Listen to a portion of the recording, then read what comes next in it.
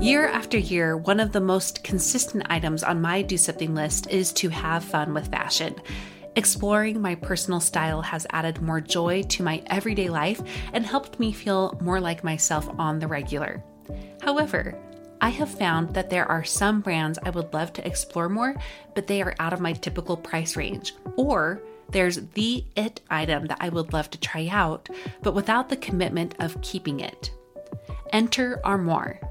With a clothing rental membership from Armoire, you can build the perfect wardrobe with brands that are high quality, unique, and recommended just for you. All you have to do is take a 5-minute style quiz and select items from your dynamic, personalized closet.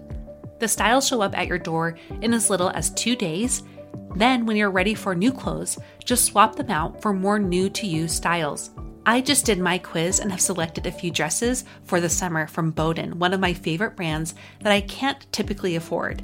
And I also got a double-breasted black blazer from a new-to-me designer, a classic item that I have been on the hunt for but too scared to commit to until I know it's the one. For you expecting mamas, for those who are working or those who are style-obsessed, who want to switch out your wardrobe with quality pieces without the designer prices, check out this woman-owned company that has your style and your sustainability in mind. Right now, my listeners can give Armoire a try and get up to 50% off their first month. That's up to $125 off. Just visit armoire.style/progress. That's armoire.style. ARMOIRE.style/progress to get up to 50% off your first month and never worry about what to wear again. Try Armoire today. When you need mealtime inspiration, it's worth shopping Kroger, where you'll find over 30,000 mouth-watering choices that excite your inner foodie. And no matter what tasty choice you make, you'll enjoy our everyday low prices, plus extra ways to save, like digital coupons worth over $600 each week. You can also save up to $1 off per gallon at the pump with fuel points. More savings and more inspiring flavors make shopping Kroger worth it every time. Kroger, fresh for everyone. Fuel restrictions apply.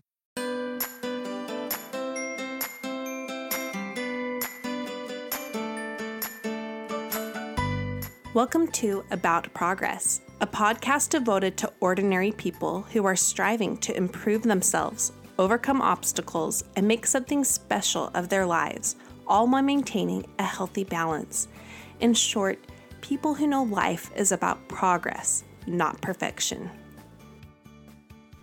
Hi everyone, thank you so much for tuning in. I just want to start by saying, if you are going through the horrors that we have been facing in the United States and in other countries, the world around, including Las Vegas, the hurricanes, other natural disasters, just know that, this podcast might be all about trying to find the happiness and light and sharing it with others. But that doesn't mean that my heart isn't with you and that I'm ignoring what is out there and that we aren't ignoring it. I'm just doing the best I can to change what I can and where I can, and I know that you as a community are doing the same. I've been posting a little bit more about my heart on these topics on my Instagram and Facebook, and I'm there at About Progress, and I also write on my blog, aboutprogress.com. I'd love to connect with you more there on social media and on my blog. My whole goal, my whole hope in creating this podcast was to build a community, not a fan club. I stand by that. And in order to do that, I need to hear from you. And I mean that in a genuine way, not in a leave a review way. Just let's keep up this communication and this talking and do our best to influence the world for better. I'd like to now tell you about someone who has been very influential for good in my own life, Jansen Bradshaw. She is the writer of Everyday Reading, a lifestyle blog that actually teaches and inspires people to be better. It's about reading, raising children, food, fashion. It's everything, and it's done in a way, and it has been done in a way for so long that makes you want to try too. And that's what I love about Jansen, and that's what we actually spend a lot of time talking about, just how trying things led from one thing to the next thing to the next. And now Jansen and her husband are both co-creators behind a new business called London Littles. It's rain boots for children.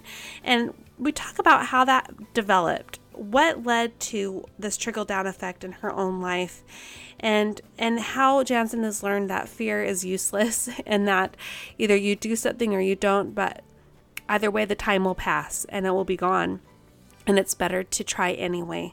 We also talk about what it's really like to be a blogger and how Jansen tries to stay true to herself and be authentic in a field that's very hard to do, but why it's worth doing so for her, and as well as the tricky conversation on the ever elusive balance we like to talk about. I want to now turn our time over to Jansen. I know you're really going to love this interview. I'm here with Jansen Bradshaw. Hi, Jansen. Hi. It's fun to know that we met back in London. How many years ago was that for a study abroad? I think 11, wasn't it? 2006? Spring? Yeah, that makes me feel old, but well, we've managed to stay in touch since then, but I want the world to get to know you a little bit better, at least my little world here. So can you start by giving our listeners an introduction? Sure. So like you said, my name's Jansen Bradshaw. I live in Phoenix, Arizona with my husband, and we have 4 little girls, ages 7 to 6 months old. And I have written a blog called Everyday Reading since 2006, end of 2006. So it'll be 11 years in October. Well, that alone is incredible. But what's also incredible is that you have created just a huge community from this blog, and what's going to be, businesses as well. You're definitely an entrepreneur, creative-minded, bookworm, all of that.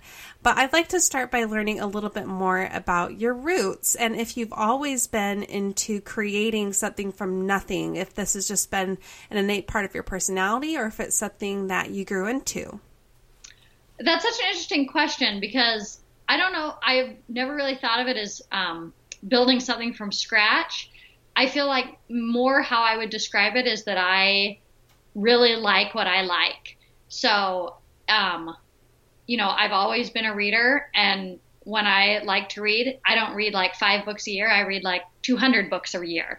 I really like to read. And then, after I got married, I started cooking a little more, and I got really into food. Like, I like going out to restaurants. I like reading cookbooks and magazines and looking at Pinterest and trying new dishes. And so I think more I'd say is that all my life, if I'm really interested in something, I really put a lot of time into it. So I was a huge theater kid in high school. I did every show.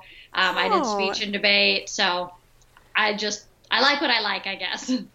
You've just always been passionate about different things. So for people who aren't familiar with your blog, what is your blog generally about?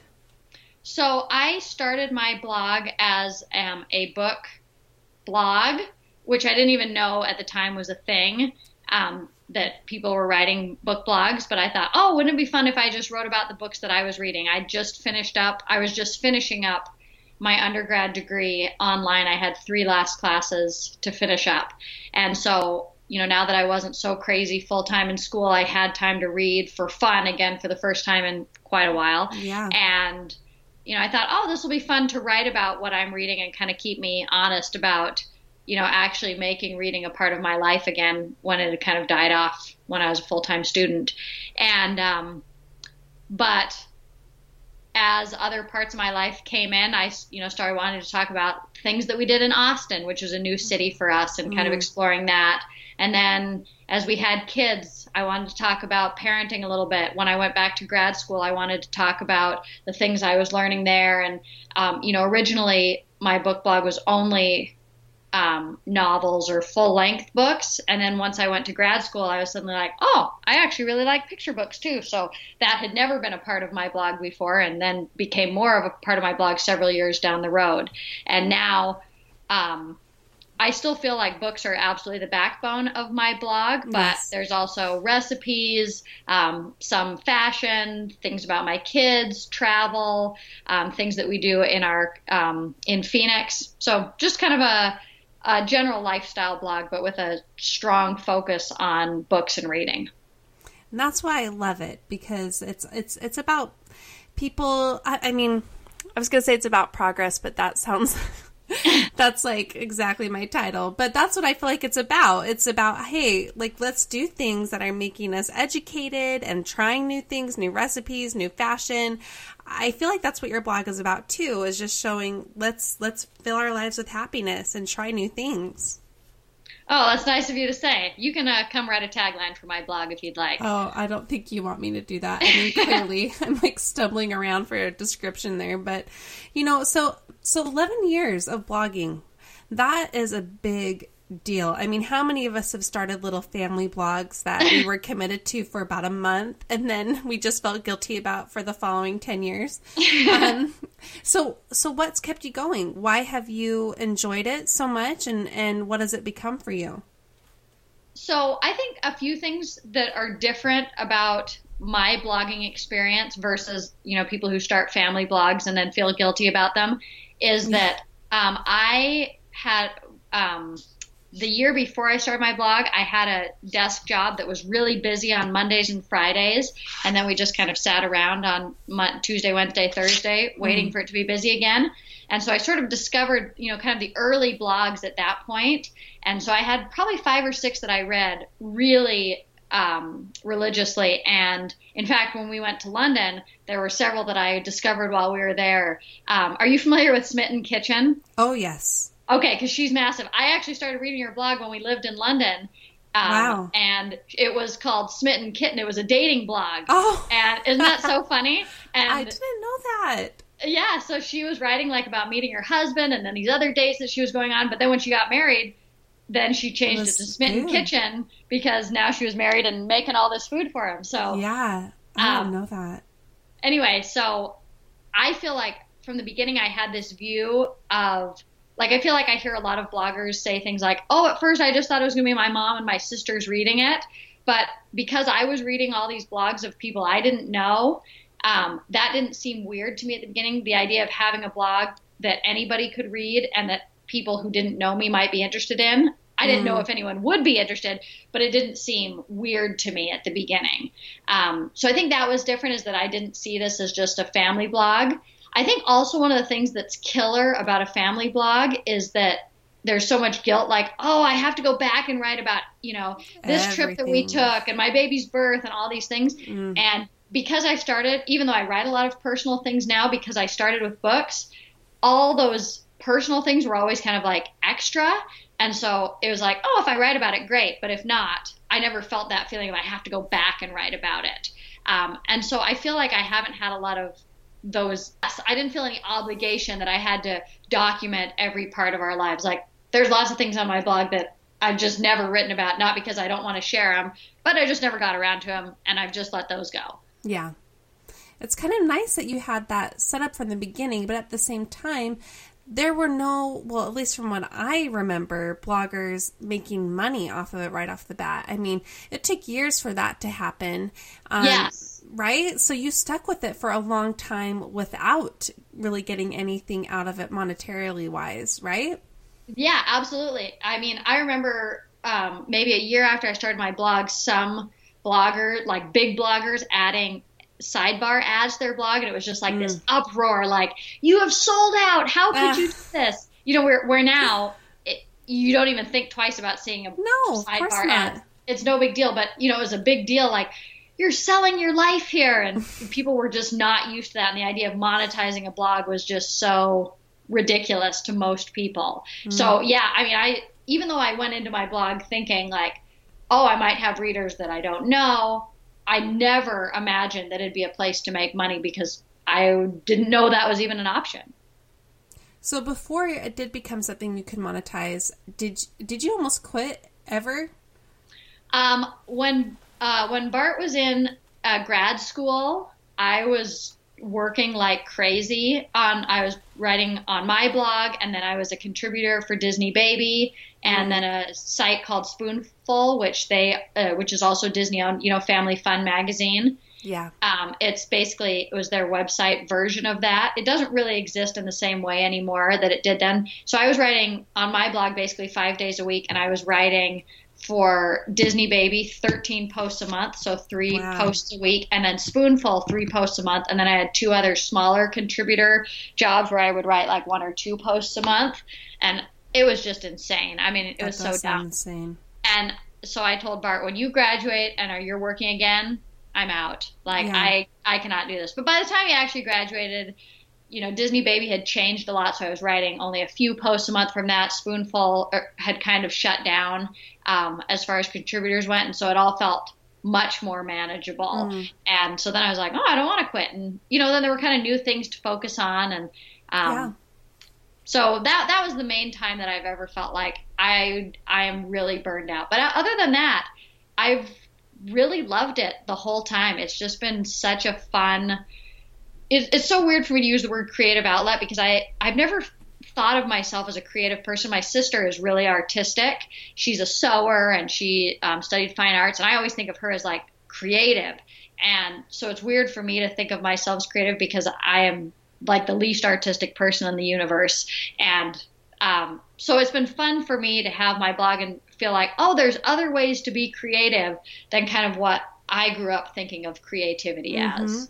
This is something I feel like a lot of us at this age are learning about ourselves. I'm 31, you're 31, and I feel like I'm finally learning this about myself too, that I actually am the creative type.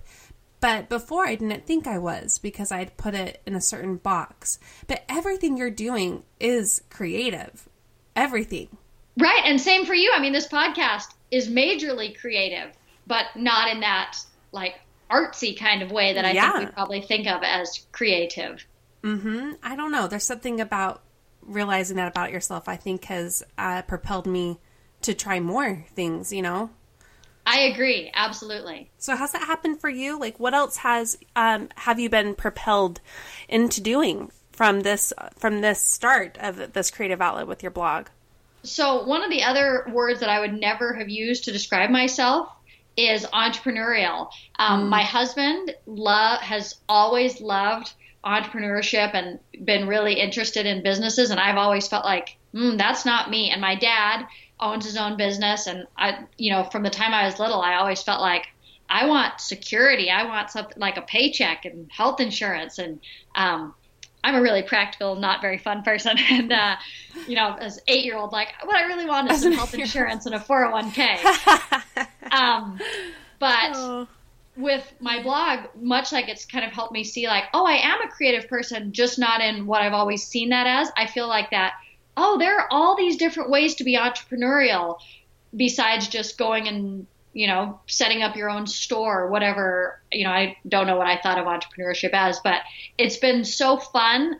And I feel like really opened up my view of myself, that I think I am entrepreneurial, and I didn't know it. And I just didn't realize that could mean all these different kinds of things. Yeah. And I feel like that's been so gratifying and really exciting for me, and changed how I view myself in a really positive way.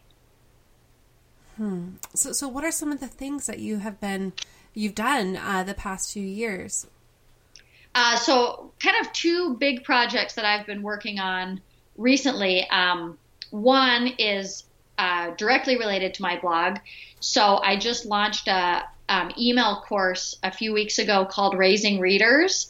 And, so it's free. And if you sign up, then you get these lessons in your inbox about different aspects of creating a family culture of reading and instilling a love of books in your kids. And that was so fun to put together. Kind of all these things that I've thought about and talked about and learned about over the years when I was in grad school and with my own kids and as a librarian, to kind of put those together in a format that made sense to me and that was what I hope really hands-on and useful for people. And that was such a, something I'd kind of not been, that I'd felt nervous about doing. Yeah. But then when I actually was like, okay, I'm going to do this, turned out to be really fun and gratifying. And I'm just so happy that I did it, and that is actually out there has been really fun. Well, I'm happy you've done it because I've benefited from it. I mean, I signed up for it. I've read every single word of the lessons that you've had on that free course. But also, Jansen, I mean, you're the reason I feel like my kids are readers. I mean, my kids love audiobooks. I didn't even know that was possible for little kids to like audiobooks until you taught me that, and how to start and how to get them really involved with reading. And I have 3 little readers, and I think, honestly, I can credit that to you. That is like the nicest thing you could possibly say. I just love you for saying that. Thank you. It's absolutely true. I mean, because we started having kids just like a little after you, and so I just tried to follow your footsteps, and I've really been a student of yours for this many years in that regard.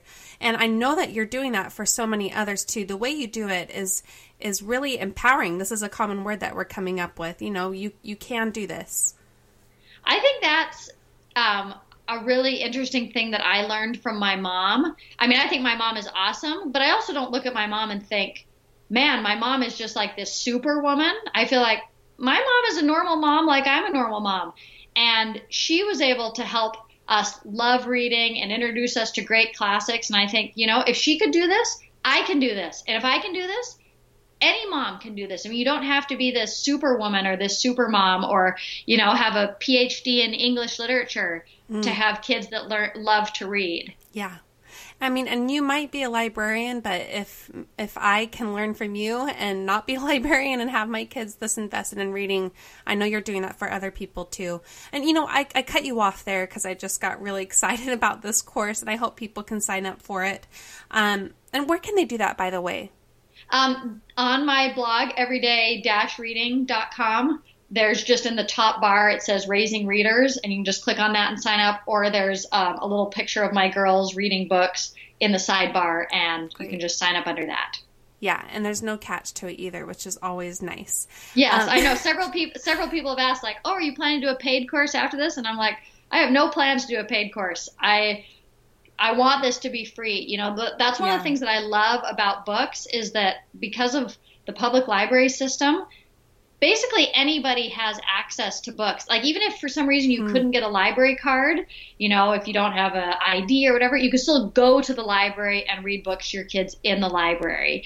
And so I felt like this is not something I want to charge for, because I think the reading experience should be free to as many people as are willing to and able to do this with their kids. Yeah. Another thing I love about you, and I learned from you, you don't have to always buy the book. Yes. I would be completely broke. Yes. Yeah.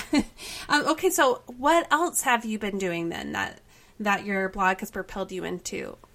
So the other big project, and this makes the Raising Readers course look tiny because this has been such a much bigger scope, is that my husband and I have started a business that's launching probably right before this episode goes live at the end of September, called London Littles, and it's a children's brand with rain boots for children. Oh, love it. Did that come from your study abroad in London? So you may remember that when we went on study abroad in London, one of the professors and his wife, that's my in-laws, that's my husband's parents, and so my husband grew up going to London on study abroad. I think he went 3 different times, you know, when he was in middle school and high school and in college. And so, you know, even though I was married when we went on study abroad, you know, he was really the one saying, like, you should go. And we used all of our wedding money for me to pay to go on study abroad, which was very generous of him. Oh, my goodness. But he was like, my parents are going, you should absolutely go. And then when he was doing his MBA, there was the chance for it. So although we both loved London, we'd never been together. And then when he was doing his MBA, there was a chance to do a semester exchange at the London Business School for him. And so the 2 of us, and then we had 2 little girls at the time, we went over there for a semester. And so we finally got to do London together, and it was so fun to do it with our little kids. You know, and we've always lived in the suburbs, you know, in like a little apartment in the suburbs, a little house in a little neighborhood. So it was so fun and different to have this experience in London where our kids were like little city kids. They had their little scooters that they scooted around, fun. Regent's Park in, and we rode the buses. You knew where the best seats on the double-decker bus were, and I got really good at dragging our stroller on and off of the tube, and it was just I feel like such an important and fun family experience for us. So yes, we love London. Did you guys get the idea why you lived there for the rain boots? No, actually, although we did have rain boots for our kids because it does. We actually, when we got there in September, it really didn't rain at all. But then, and I was like, oh, there's almost no rain here. I don't know what everyone's talking about. And then it turned October, and I was like, this is what everyone's talking about. It's pouring all the time. Yeah. We like to just talk about business ideas. Even though I haven't thought of myself as entrepreneurial necessarily in the past, I love business, and it's always been really interesting and fun for me. Even, when I was in high school, I worked at Cold Stone, and the owners, their son was doing an MBA, and he'd come in and kind of talk about like, oh, here's what we should do for the business, and kind of help Cold Stone along. And that was always really fun for me. And then, Bart and I liked to talk about it when he was doing his MBA, different things he was learning about business. Yeah. So we've always had a lot of conversations about different businesses. But I've never actually been very interested in doing one particularly until we were talking about London Littles on a road trip last year. And, we were kind of fleshing out like, oh, what would we do with this and this and this? And it was one that for the first time I thought, I don't want to just talk about this. I really want to do this. This is a brand and a product that I'm really excited about. And so here we are a year later and ready to go. Wow. So it's taken a year. I mean, that to me, that seems so short. In some ways it does seem short, and in other ways it feels like it is slow. Even still long too. Yeah. It is a long time. So when you're in it, it's a long time. Yeah. Yes. One of the things that my mom always said, there was a guy that she knew. I'm going to bumble all the details on this, but a guy that she knew wanted to be a doctor. And, I think she knew him as more like a 40-year-old man. And he was mentioning how he wanted to be a doctor, but he was like, it's so long. It takes forever to get there. And, that when he was about 40, he thought, if I just would have done it, I'd be a doctor now. That time has passed either way.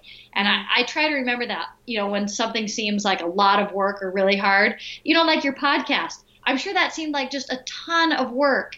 But you think like, if I hadn't started, I'd have nothing. And what am I like episode number 40? Yeah, you're up there. Done it. Yeah. Look at all this that you've put together, and that time would have passed either way. Another day is here and you're ready for it. What to wear? Check. Breakfast, lunch, and dinner? Check. Planning for what's next and how to save for it? That's where Bank of America can help. For your financial to-dos, Bank of America has experts ready to help get you closer to your goals. Get started at one of our local financial centers or 24/7 in our mobile banking app. Find a location near you at bankofamerica.com/talktous. What would you like the power to do? Mobile banking requires downloading the app and is only available for select devices. Message and data rates may apply. Bank of America N.A., member FDIC. You're right, though. I feel like I got to that point where I kind of learned that same lesson, luckily a decade before that guy did. Yes. And luckily you have as well. So tell us about these rain boots then, and how you guys did this. Which is a huge question. Yeah, yes. It's really been a fun project.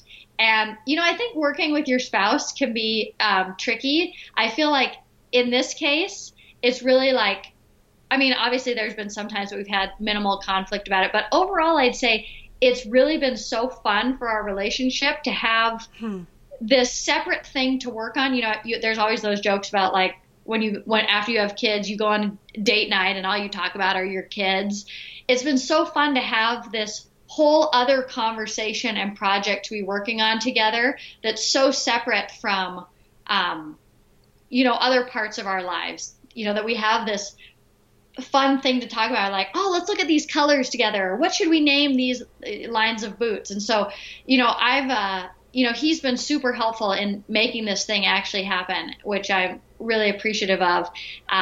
And I feel like we both just have this strong love of London and of creating a childhood for our kids that we really love, that this has kind of brought so many things that we're passionate about together. And it's just, you know, we have these 5 different rain boots that we're launching with. So we have a floral pattern and a red window pane. There's a yellow with a little white kite pattern, and then a navy blue with bears, and a pink polka dot. So, you know, I said, let's have names for all these boots. And so then, you know, we got to think like, what are our favorite things in London? So the red one with the window pane are King's Cross, and the blue one, the navy blue ones with the bears, are Darkest Peru, which is where Paddington Bear comes from. Yeah. So, I mean, it's just been really a fun project to do. And when you launch, where can people go? The website where we'll be selling them online is londonlittles.com. And then we're on Instagram at London Littles, Facebook, London Littles, Pinterest, London Littles, you know, all the usual suspects. And, you know, it's funny. My kids are obsessed with their rain boots. I mean, we live in the Bay Area, so it rains all winter long, but they basically lived in them all winter. And they were saying today, I get to wear my rain boots again soon. So I'm like, well, let's get you some new ones. I'm really excited to buy some. Oh, okay, so you've got this great product. I mean, we've talked about the colors and the names and all that. How did you actually bring it to light and see it to where it is now? I mean, almost launching. So that has been such a fun part of it, you know, and all of my work for the last 10 years has really been online and digital content and digital product. So to have a physical product it just feels like a completely new, exciting thing. Yeah. And when we got our first, you know, we got samples, and, you know, we kind of thought, oh, should we do buckles? Should we not do buckles? How tall should the boot shafts be? You know, should we have gloss or matte? You know, all these different kinds of things to think about that you never think about with a digital project, obviously. And then, you know, you think, is this really going to work? You know, this pattern looks fantastic on my computer screen. What's it really going to look like in person? And so when they showed up, and they actually looked like we wanted to look like, I just kept saying to Bart, these are real rain boots. It was just such a crazy thing. And then to see our girls wore them all, you know, the last 6 months, all the time. You know, of course we live in Arizona, so it's not rainy, but my daughter is not allowed to wear open-toed shoes to school. Isn't that funny? I think that's weird. I know, the teacher said, we're just tired of like dealing with kids crying because their toes got stepped on or whatever. So, you know, almost all the shoes that they own are sandals because it's 108 degrees. So she wears her rain boots to school almost every day because they're so easy for her to put on and take off. So to see her wearing those has been such a like little thrill every day when she puts those on. And then as we've done some photo shoots, and so there's been other kids wearing them, and that is such a surreal, exciting thing to feel like from this idea we had while we were driving through the mountain passes to something that, you know, someone who I don't even know's child is wearing those I just feel so exciting to me in a way that I had never really experienced with my blog because it wasn't a physical product. And so, you know, I don't think one is better than the other. I think they're both great, but it's been so different and really fun in a new way that I hadn't experienced before. Seems like it's yet another way where you're expanding this view of yourself and what you can do. I wonder if it's almost an addicting feeling, like, okay, what's next? It is. I mean, I don't know that I necessarily have things on the horizon that I'm thinking of specifically, but I agree that this makes me feel like I could do things that I didn't think I had interest or capability to do, which is really a great feeling. Oh, that's so incredible, Jansen. Bravo to both you and Bart. You know what? I'm thinking about, you talked about how you've had a lot of ideas as you've gone along. How did you know when to go something like you did for London Littles versus when to stop something? Maybe you were part way, or maybe you never got started, but it was like the right call. How do you know? I mean, it'd be great if there was some perfect magic wand to tell you, or, you know, equation that you plug this in and yes, this is a go, or no, this is a back off. But I feel like it kind of comes back to, I really like what I like. And so, you know, it's fun to have these conversations, but if it's not something that within a day or two that I'm still really excited and interested about, then I feel like I just have a lot on my plate. I mean, just like everybody, you know, with kids and a house and, taking my kids to school and homework and doing the dishes and laundry and whatever, that I don't want to add anything to my plate that I am not 100% committed to, because I just can't justify the time if I'm kind of half in. Yeah. Okay, so that's just a good barometer, I guess. I think for me, and I think a lot of people have done other things that maybe they aren't super passionate about that are really successful. I just think for my personality, it's hard for me to do something that I'm not really enthusiastic about. I want to know a little bit more about blogging, if we can talk about that. Yeah. Okay, so people just have to think it's so much easier than it really is. So this is your chance. What is it really like to be a blogger? How much work do you put in every week, and what do you get out of it as well? It's so interesting because, when I started blogging, Instagram didn't exist, Pinterest didn't exist, Facebook. I can't even remember if people who weren't in college were allowed on there at that point. Yeah. So it's just such a different world, I remember writing a post maybe 2 years into my blog, I don't care about photos. I don't really like looking at other photos, photos on my blog. I mostly just want to write. I didn't have book picture covers when I wrote about a book. And that's so funny to think of now because it's so visual, and so when I go look, if we went on a trip, I'd have these pictures the size of a postage stamp. I'm like, were you not allowed to do bigger photos, Jansen? What were you thinking here? Let me put on my bifocals so I can even see these. When I started, it was just such a different, you just kind of wrote and you had your people that you read and commented on all the time. And it felt very different. Whereas now, the photos are such a big part of your blog. And then it's not just a blog post. You also have an Instagram account to keep up and a Facebook page and, pinning things and Twitter or whatever. So it is a lot. But I feel like one of the things that I have always liked about blogging, I know some people feel bothered by all the changes. And there's certainly things where you think the Instagram algorithm is really frustrating as it's changed and made it harder.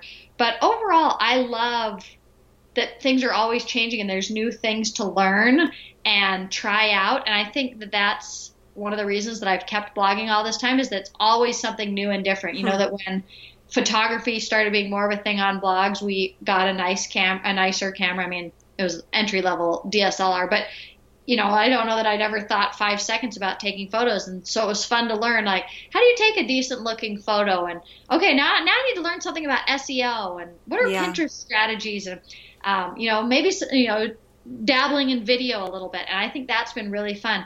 But like you say, it is a lot of work. And blogging is such an interesting thing because it's like anything, like sports. You don't want to, you watch an athlete and they make it look easy, like gymnastics. Of course it's easy to do 3 backflips in a row on this tiny 4-inch bar, anyone could do it. And of course, we all know, you'd be in the hospital in 5 seconds if you tried any of that. And so I think, blogging is a little bit the same way, is that you want it to not look like a ton of effort.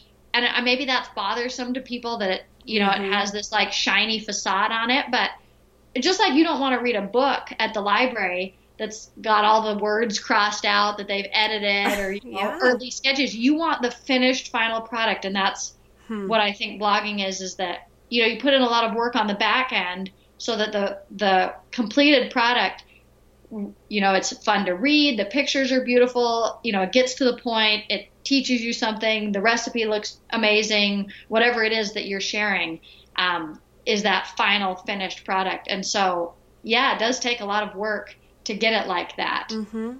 So is this part-time work hours, or is this way more than full-time? I'd say, it's hard. I should keep a better time log sometime, but I would estimate that I spend probably around 15 to 20 hours a week. So I have a babysitter that comes usually 2 mornings a week for 2 to 3 hours. So that's about, 4 to 6 hours, kind of depending on the week. And then about 2 hours a day, Monday through Friday, while my while my big girls are at school and my little girls are napping or doing quiet time. So there's another 10 hours.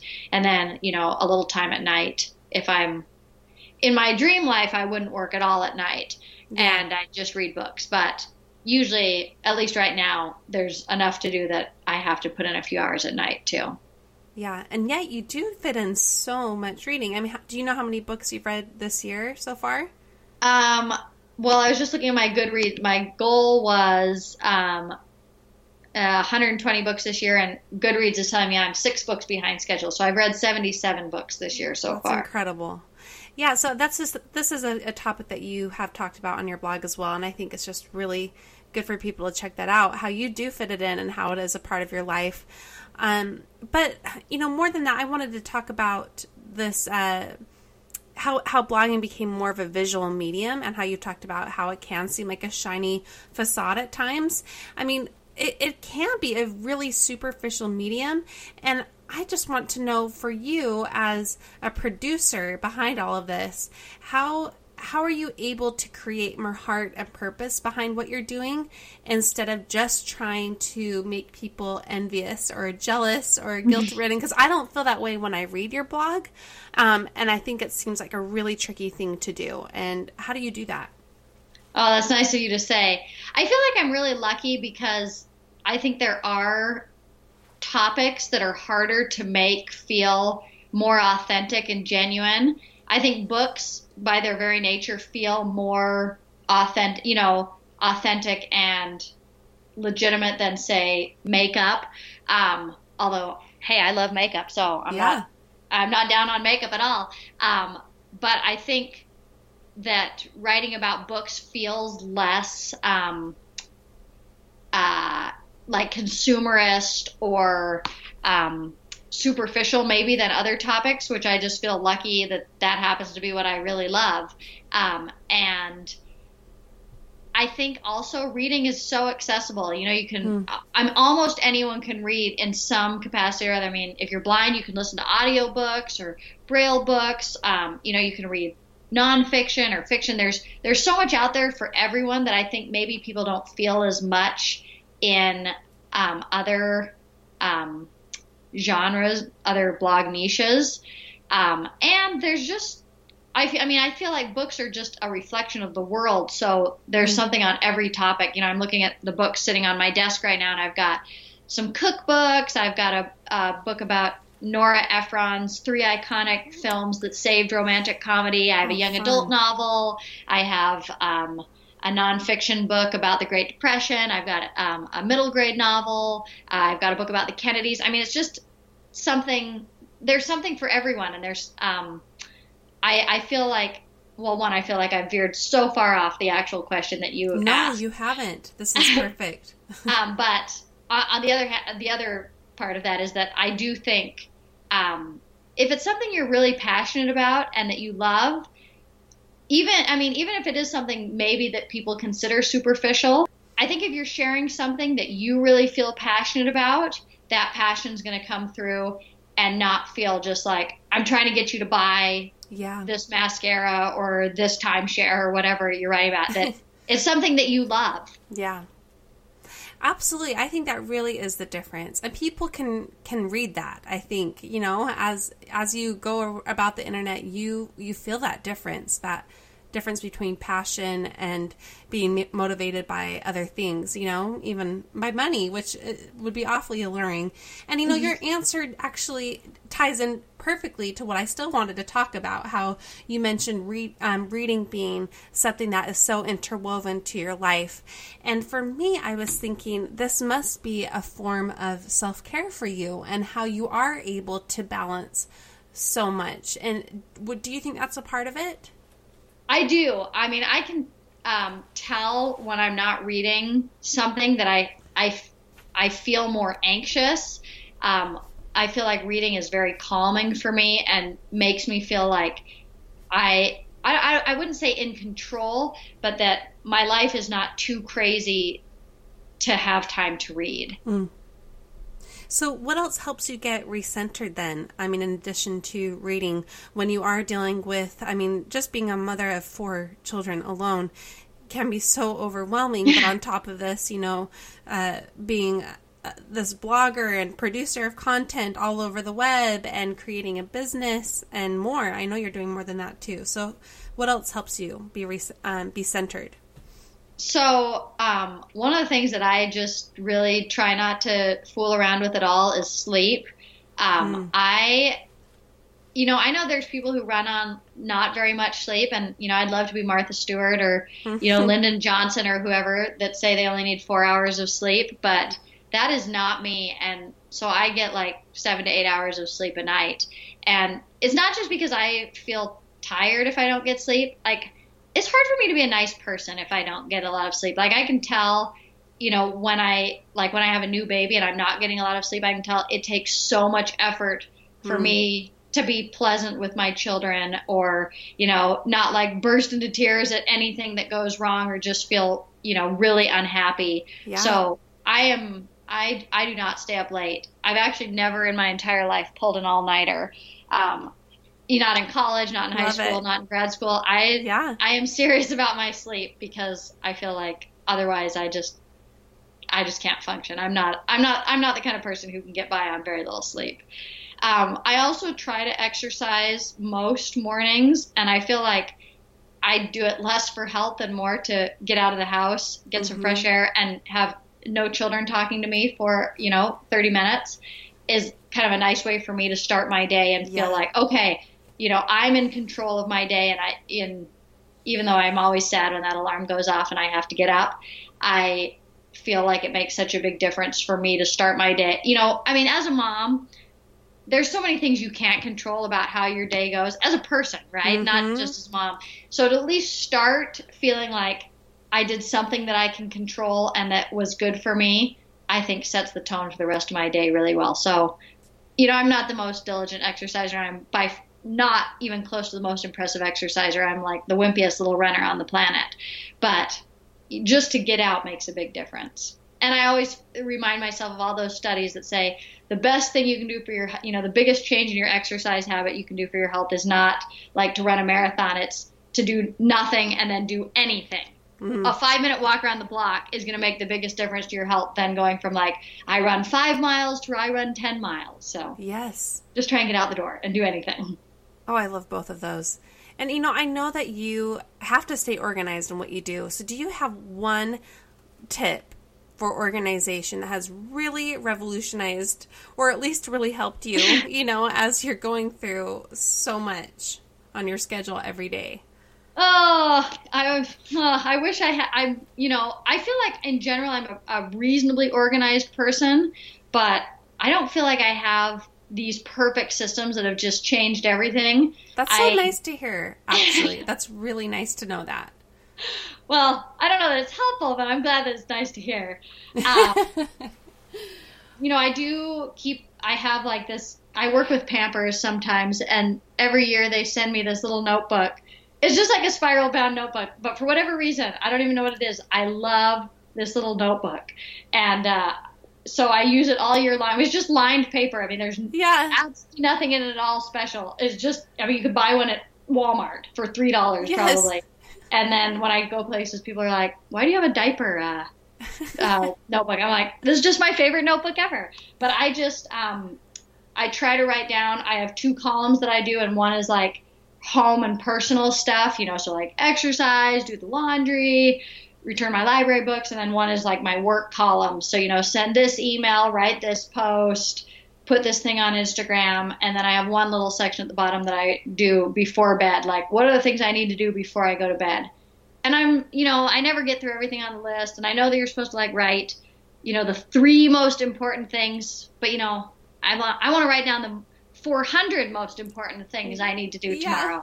And then, so I don't feel like I have a great system. I wish I had a better system, but it works well enough for me, I guess, right now. And I'm, for all the work that I do online, I really do like a pen and paper. Yeah.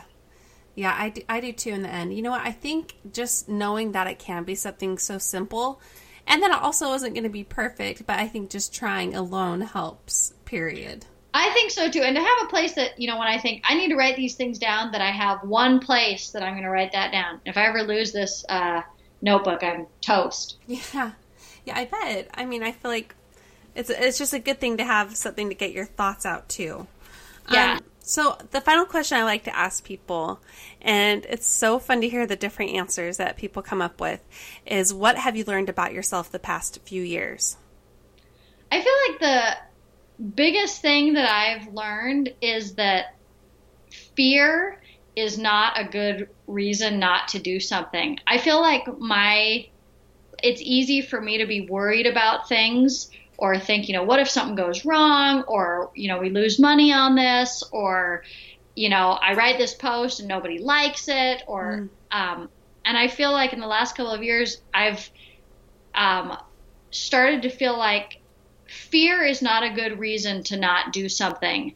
What's the worst thing that could happen? No one reads this post. We lose money on this. Someone thinks this was a terrible idea. Whatever that worst case scenario is. And if I can live with that worst case scenario, then I'm going to do it and just stop worrying about failure and stop being afraid of failure. Because I feel like there's a lot of things in my life that I've not done because I was afraid of failure, or, whatever failure looked like in that particular, whether that's a bad grade, like, I don't want to take that class because I might not get a good grade, or I don't want to apply for that job because I might get rejected or whatever. And I felt like every time I've done something that I've been afraid to do, even if it hasn't worked out, is not the end of the world. My life has kept on going. And the first 15 jobs that I applied to and interviewed for and didn't get, I was better the next time. And eventually I got a job. And, I've had blog posts. I've gotten better at writing blog posts because I wrote a bunch of really terrible blog posts. Yeah. And so I feel like that's been really, have we said empowering too much in this podcast? Can't say it enough. I think that's what our theme has become in a good way. I feel like that has been very empowering for me, to feel like I can do things even if they're scary. It's okay to be afraid and to do it anyway. And I hope that my girls see that too and don't not do things because they're afraid of it. And I want them to feel like, hey, try it out, and what's the worst thing that can happen? And you can do it even though you feel afraid. Oh my goodness, Jansen. This whole interview has just been so wonderful. I've thoroughly enjoyed every minute of it.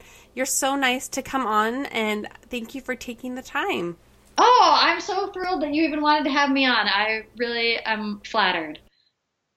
Isn't Jansen so easy to love? She was one of the very first people I wrote down on my long list of people I'd want to interview, and I was really thrilled to have her on the show. And I love talking to people who didn't at one point think that they were quote unquote creative or entrepreneurial or whatever it might be, and then they discover this whole side to themselves that they actually are, and just how that opens so many doors in their lives. That's what I got the most out of this interview, on top of many other things. I would love to hear what you learned from Jansen. You can connect with me on Instagram and Facebook at About Progress, or my blog aboutprogress.com. My website is also where you can find the show notes. There I have more pictures of Jansen and her family. I also have pictures of the boots, which are so darling. And I also have linked to everything that can possibly be linked. Her website, Instagram, Pinterest, Facebook, and as well as those for London Littles, and her free e-course. I can't recommend that enough, especially because, like we talked about, there really is no catch to it. This really is just done out of her desire to promote reading in families, and she has created that culture in our own family. Truly, I totally 100% can say that's Jansen. I want to thank those of you who have left reviews and subscribed, who have shared this podcast. We are now to 63 reviews. Woohoo! So we're almost to 70, which is my goal for November. And you know what? I'm just thrilled, you guys. I can't ask for much more from you, and I love getting that feedback. So go ahead and leave me that feedback if you have some on iTunes for me, and keep sharing what you like about the podcast and sharing with others too. I've said this the last few podcasts, but we are now in the process of accepting possible sponsorship. This is good news for the podcast. If you are interested, if you are a small business or know someone who has a small business who would like to become a sponsor, just have them reach out to me. My email is packerprogress@gmail.com, and I'll give them more information. That is it for today's episode. This week, we will also have my special 50th episode, the Q&A one, and that will be our special podcast for the month. Typically, those are done the last week, but it gets to be done the first week this time, so back-to-back special episodes. And I hope it goes well and that you enjoy it. I haven't even recorded it yet, so that's coming next. I want to again thank you for listening, for being a part of this community. I look forward to doing this. This is something I really love to do, and I'm grateful for the opportunity. So I will see you soon for a special episode and next week as well. And until then, take care of yourself.